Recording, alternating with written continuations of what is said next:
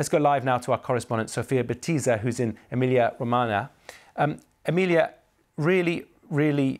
Sofia, we have been covering this story overnight, and it seems like there's a pause in the rains at the moment, which I guess gives you a sense of being able to assess what the damage has been like so far. Bring us up to date. That's right, Mark. The sun has finally come out this morning, but it's been 48 hours of devastation for the region of Emilia Romagna. The damage here is unimaginable, according to local authorities. And that's because 21 rivers, like the one you can probably see here behind me, broke their banks and inundated entire villages and towns, like the one where I'm in this morning. Now, lots of towns are still completely submerged, and as you mentioned, 9 people have died. A few of them drowned in their own homes. One person was hit by a landslide, and a woman was dragged for more than 20 kilometers by the torrents before her body was found at a beach. People here this morning told us that the whole town was sort of taken over by mud and water, and they're still very scared and don't know what to do. Now, several people are still missing. Thousands have been evacuated and are taking shelter in schools and gyms. Sophia, with that pause in the rain, although we do expect there was a warning that the rains may continue, what help is being brought in urgently? So rescue operations have continued through the night.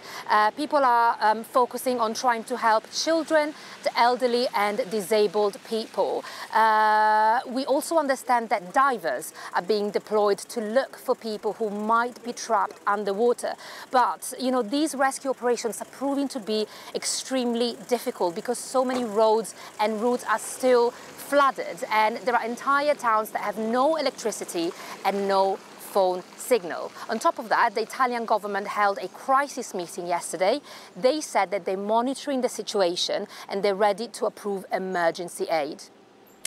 And of course, there's been a huge change from the extreme weather, the heat of the past few weeks, to this sudden downpour. You're exactly right. This heavy rainfall comes after weeks and weeks of extreme drought here in northern Italy.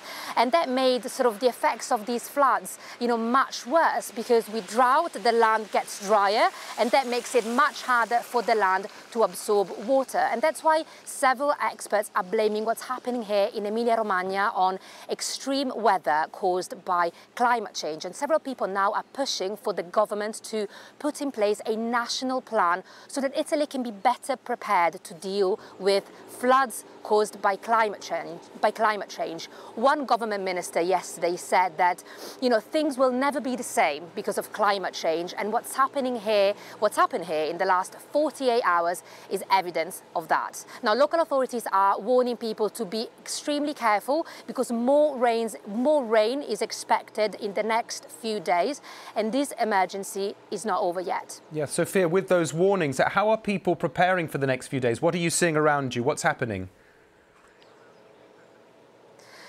So schools are still closed. Lots of trains are not working. People are just sort of waking up this morning and it's finally stopped raining. So people are sort of literally trying to move mud that has obstructed so many of the houses around me.